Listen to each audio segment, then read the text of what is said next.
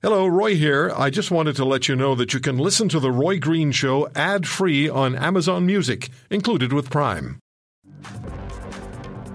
Professor Ken Coates is with us. He's one of our favorite guests on this show.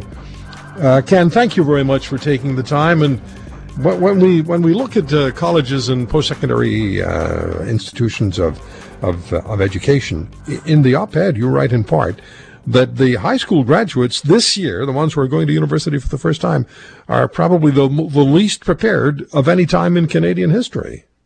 Well, isn't that another problem on top of a whole bunch of other problems? You know, the reality is that classes stopped in about March.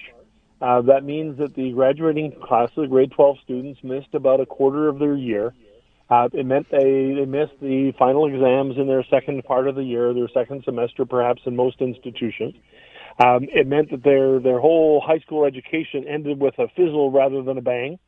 And it also means that they've lost all the momentum. You know, ordinarily you finish your classes toward the end of June, you write your final exams, you have graduation ceremonies. 2 months later, you're off to university, off to college, off to Polytech. Not this time. This time you've been finished in March. The high schools did their best to transition to online learning. Some succeeded, many did not. And now these kids are supposed to adjust not just to university, college, or Polytech, but to all these institutions studying entirely online. And online is an extremely difficult way for people to learn. It works very well for professional programs. MBAs work online.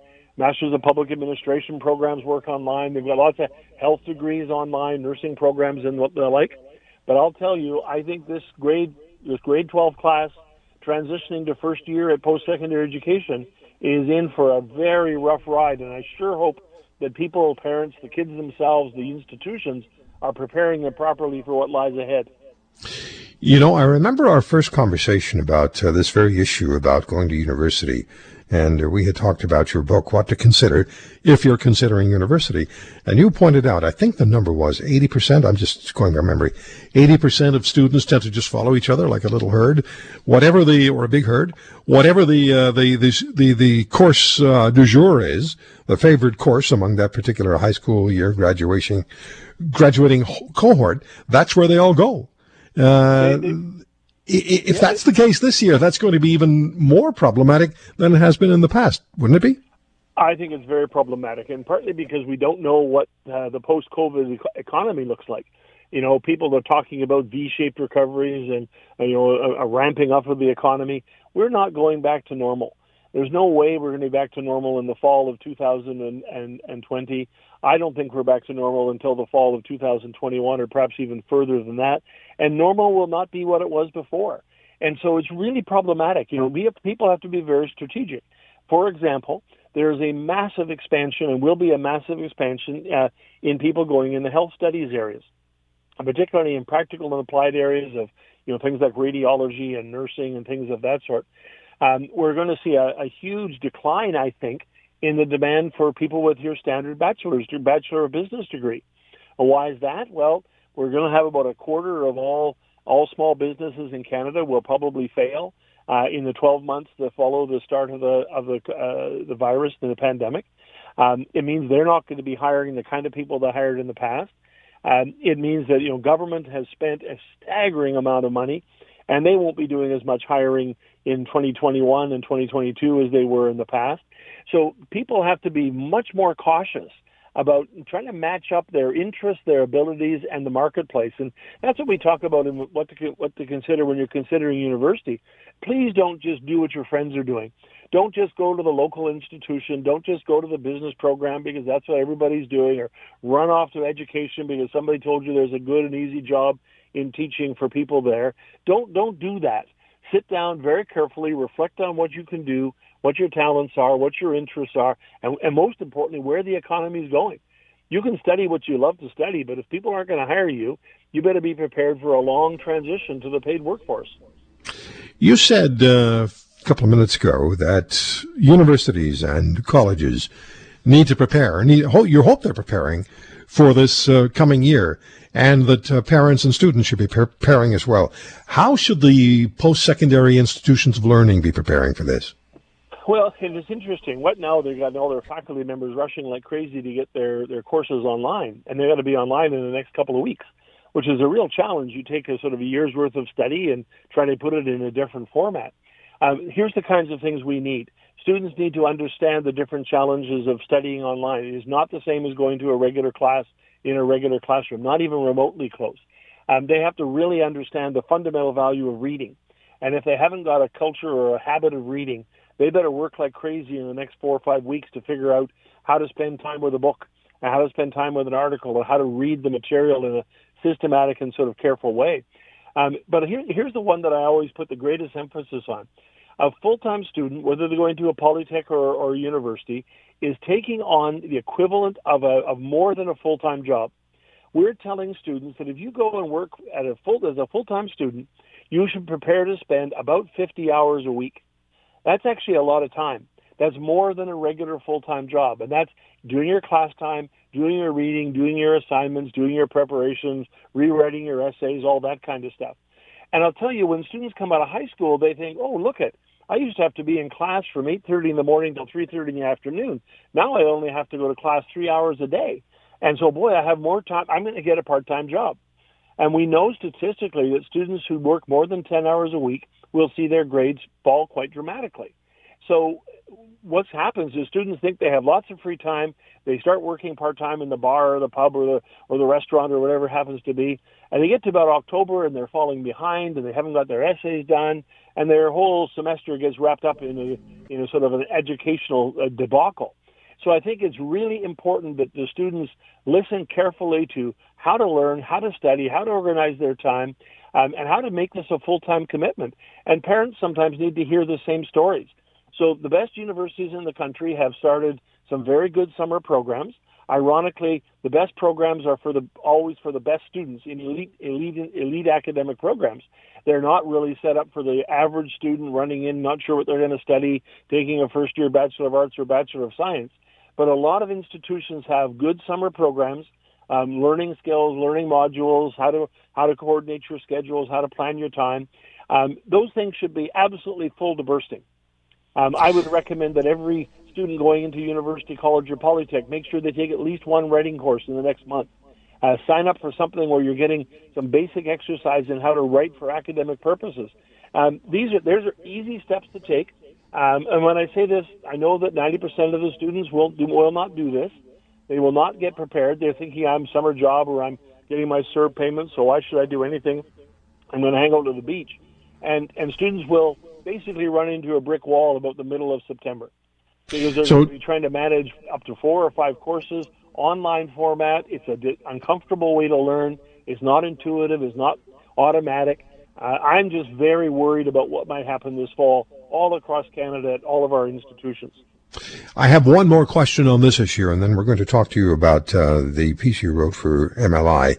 And the question is this. Prior to the pandemic, there was already a 30% dropout rate at universities, post-secondary institutions of learning. Given everything you've told us now, what do you expect is going to happen to the dropout rate? So 2 things will happen, and of course I mean no satisfaction and no joy in this. I hope I'm wrong. I really hope I'm wrong. I think we're looking at about a 50% dropout rate, but I think we're also going to look at about people who stay in the program for the semester, that they'll be much higher than it was before, particularly at open entry universities that are accepting people with sort of below 80% averages. It's a bit of a cutoff point. I think the other thing that will happen is that in the next 4 or 5 weeks, we're going to get probably an extra 10% of the students deciding not to go. As they start getting closer to that time, and even if they signed up and said they're going to come, they're going to be sitting there going, my heavens, what is this all about? We're hearing all these stories from students who are protesting the high tuition fees, the fact that they're not getting a break on tuition, they can't use the gyms, they can't use the social settings, they can't use the local pub and cafeteria, but the tuition fee is the same. And the students are there's a lot of student anger about this and saying, hey, an online course is not as good as a face-to-face course. And I think we're going to get a lot of parents and a lot of kids saying, this is a great year for a timeout. This is a great year for a gap year, if you want to call it that, for some practical experience in the workforce, for volunteerism, maybe sort of Canadian travel, if not international travel. So I think we could see a lot fewer students actually ending up staying in university, going to university. And if you do the math on this, the implications for our institutions is very, very serious. Universities are very marginal sort of balance sheets. They play pretty close to the edge. And if we get a 10% decline in the number of students at any university in the country, and some are going to be way higher than that, and they're going to be in great financial difficulty. And south of the border, we're going to see dozens and dozens of universities and colleges close. And not just close for 4 months, they'll close permanently. I'm not as likely to see that happen at that scale in Canada, but I'm very nervous. Ken, when it comes to Indigenous peoples, First Nations people in the energy industry, the Supreme Court of Canada decision concerning TMX pipeline expansion recently is of significant, absolute significance, and the dependency the Canadian oil and gas industries have on relationships with Indigenous peoples. You'll point that out as well. When we put the two together, what do we get? We get a transformation the like of which we rarely see in Canadian life. You know, you and I can remember back 20 years when the idea of Indigenous people being involved in the energy economy was sort of a fanciful dream. You know, a few training programs here, a few training programs there, and not very much going on, to a situation now where there are First Nations who are actively campaigning for the right to buy the Trans Mountain Pipeline. And who would have thought that? Who would have thought that was possible? And it's been happened because of a whole bunch of reasons. The First Nations won recognition of their treaty and Aboriginal rights, because First Nations people and Indigenous communities became far more entrepreneurial and became heavily invested in getting away from government dependency. Corporations realized that working closely with First Nations people and Métis and Inuit communities was actually really good for their economic bottom line, for their business case.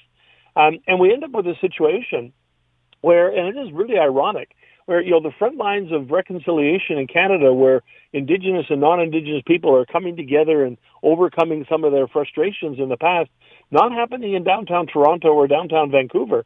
It's actually happening in the natural resource sector, in the mining and oil and gas industries. And we see this in the oil and gas sector. You know, you've had all this controversy about the Wet'suwet'en situation in north central British Columbia. Everybody's saying, oh, this is an example of Indigenous protest. Well, there are a few people, Wet'suwet'en people, who are opposed.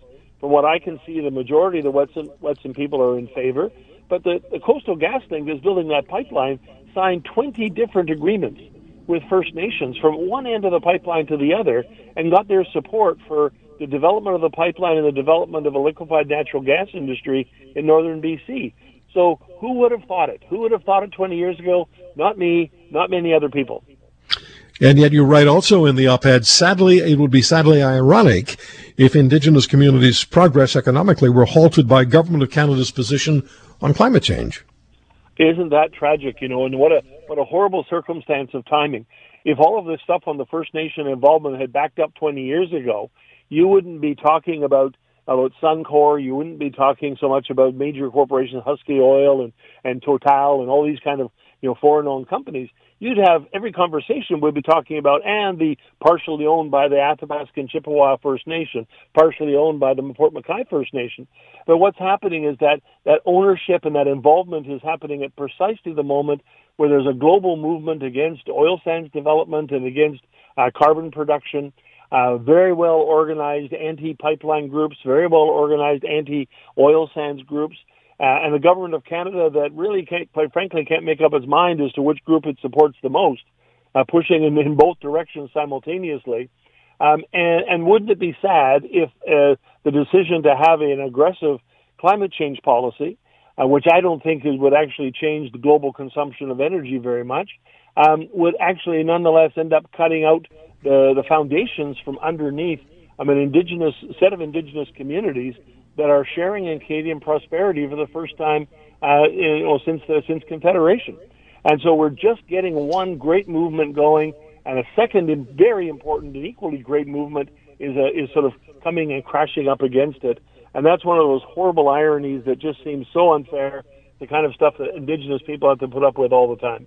Now, the sad reality is for First Nations peoples, if in fact the oil sands are not developed any further, and if the Canadian energy sector continues to be hurt, and Indigenous peoples continue to be hurt or start to be seriously hurt, now that they're making progress, the oil is still going to be produced around the world, and it's still necessary.